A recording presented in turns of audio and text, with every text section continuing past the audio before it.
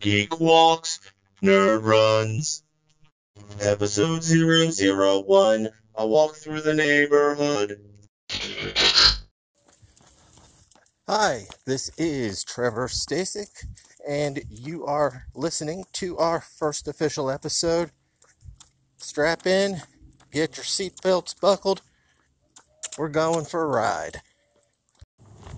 So I guess the first thing we should talk about is what training are we doing today? What are we focused on?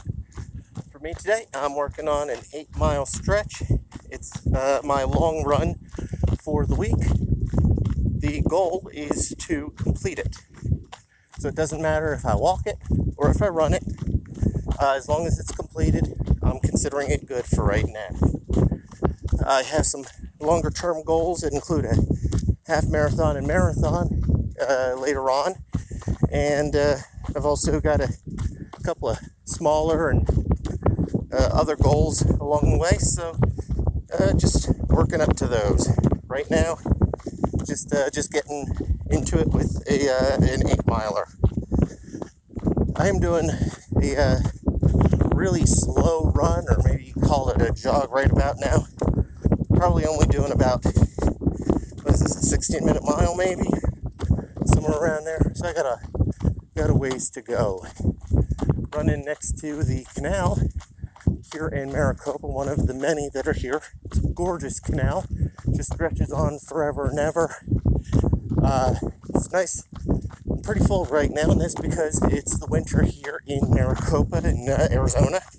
So the weather is nice, the water's not all evaporated, and it's pretty good. One of the things I'm hoping to gain through the podcast is to be able to learn how to breathe and talk better while I'm actually doing the exercises. If I can talk and if I can communicate while I'm on the move, then it'll be better for me breathing wise. I'll know that I'm doing a better job of getting my air, getting my oxygen in.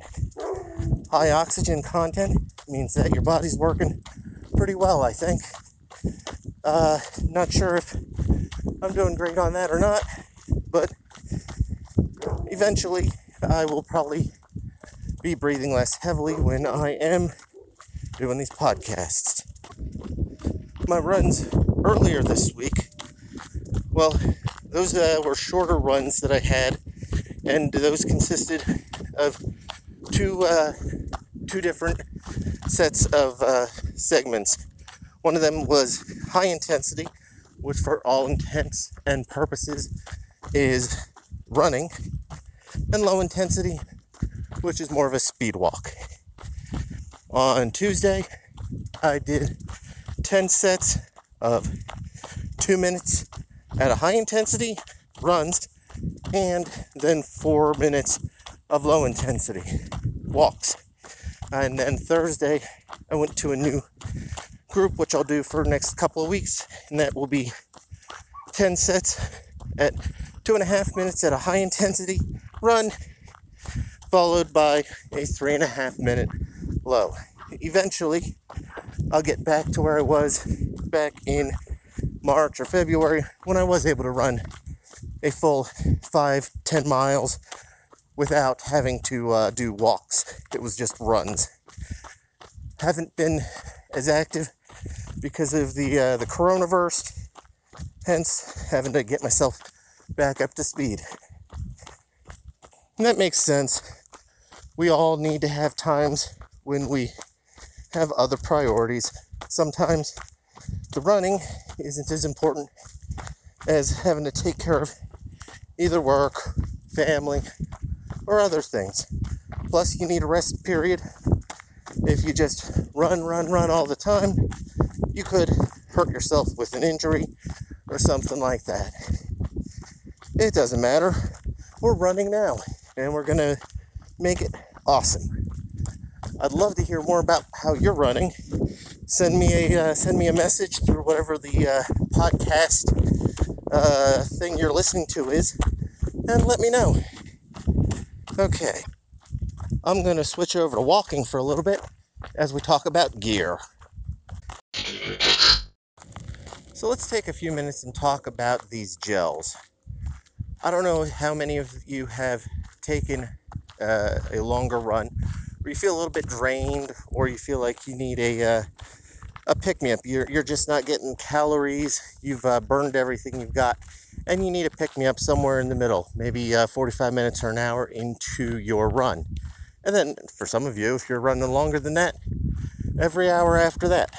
Well, there are these calorie-packed energy gels that are out there that are just fantastic for getting you to keep going. The one I've got with me today is called Hoppy Trails. Hoppy Trails is by the company called GU. It's spelled G-U. And it's just an energy gel with 100 calories, mostly carbs, of just sugar, syrup, maybe some other items that are in there. In this case, we got maltodextrin, water, fructose, potassium, citrate, sodium citrate, citric acid, and so on. These can be good to make sure that you don't bonk out while you're out there. If you're running less than an hour, you probably don't need one of these, but it's not a bad idea to keep one just in case you start feeling lightheaded. The taste on them is sometimes it's not great. Depends on the flavor. You're going to have to pick and choose to find the one that works best for you. This one, it's kind of like a sweet beer taste. It's not bad, actually. I'm not doing any alcoholic beverages at the time being, since I'm in training. So I guess this kind of acts as a little bit of a reward for getting out the door and getting out on the road or on the trail.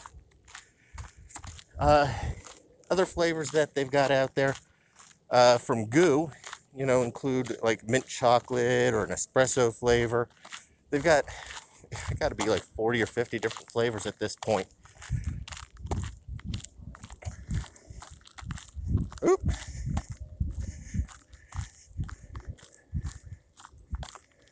I don't know if you could hear that. That was my speaker for the app I use called Strava, just talking to me, telling me how many miles I just did.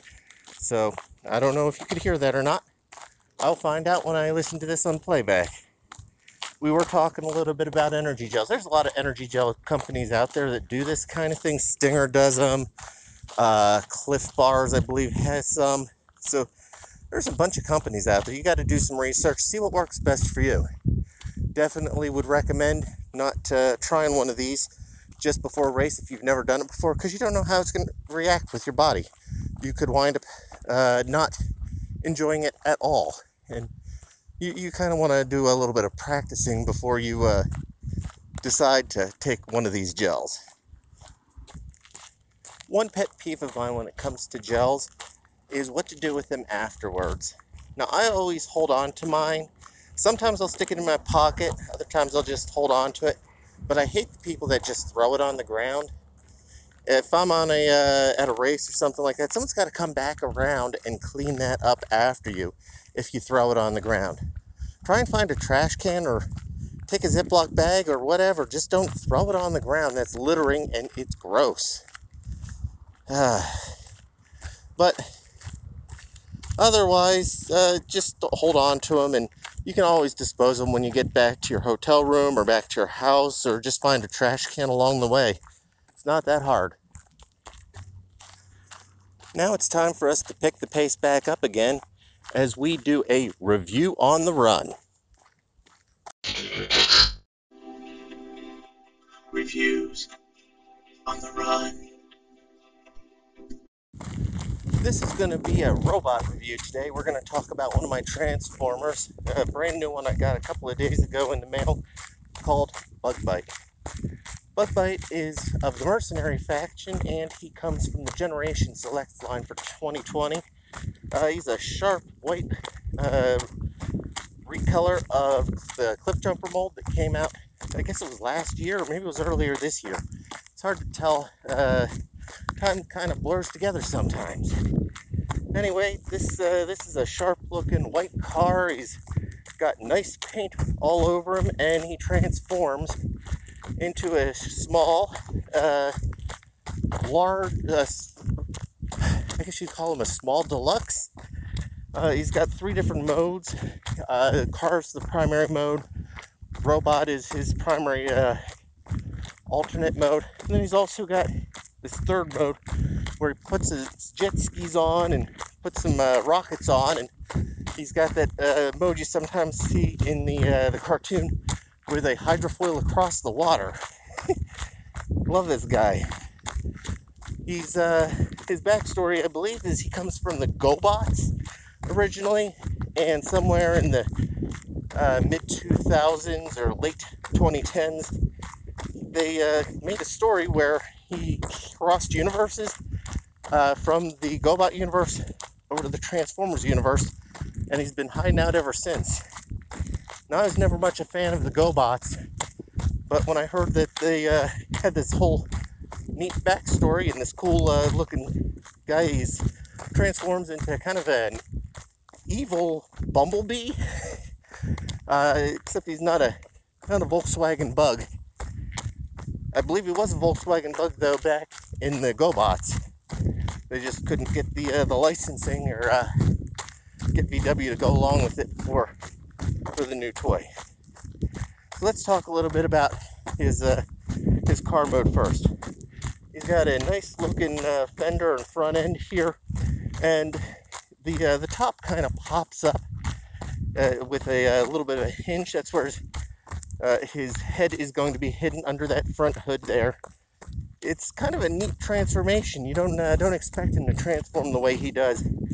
His legs kind of flip all the way around back, and his back end pops off to become a kind of a shield. It doesn't have to stay shield, though. You can actually reattach it onto his back. Some people don't like parts forming. I don't mind if it's done right. And in Bugbite's case, it's done right. I know people that like the old bright purple tribal tattoos that an earlier version of this toy had. He doesn't have that. He's all clean. Doesn't have any tattoos on him. I kind of like him that way. But your mileage may vary. You might like it that way. So you'll have to experiment and find out. When you transform him into robot mode, he's really solid, and I think he works better than the Cliff Jumper does in this mold. The head looks appropriately evil with the red eyes. He's looking nice and stern, and I don't think that anyone's going to mess with him. I certainly wouldn't if I saw him. He comes in one of those Generation Selects boxes, so he's got a nice brown box with the different logos on there. It fits in real nice, and the instructions are easy to read. Don't know what else to say about him, so we'll wrap up our review by saying I'll give him 3 vrooms. Vroom, vroom, vroom. Okay, let's wrap this up. We'll say like and subscribe. Hope to hear from you, and I will try to come back with another episode in about a week.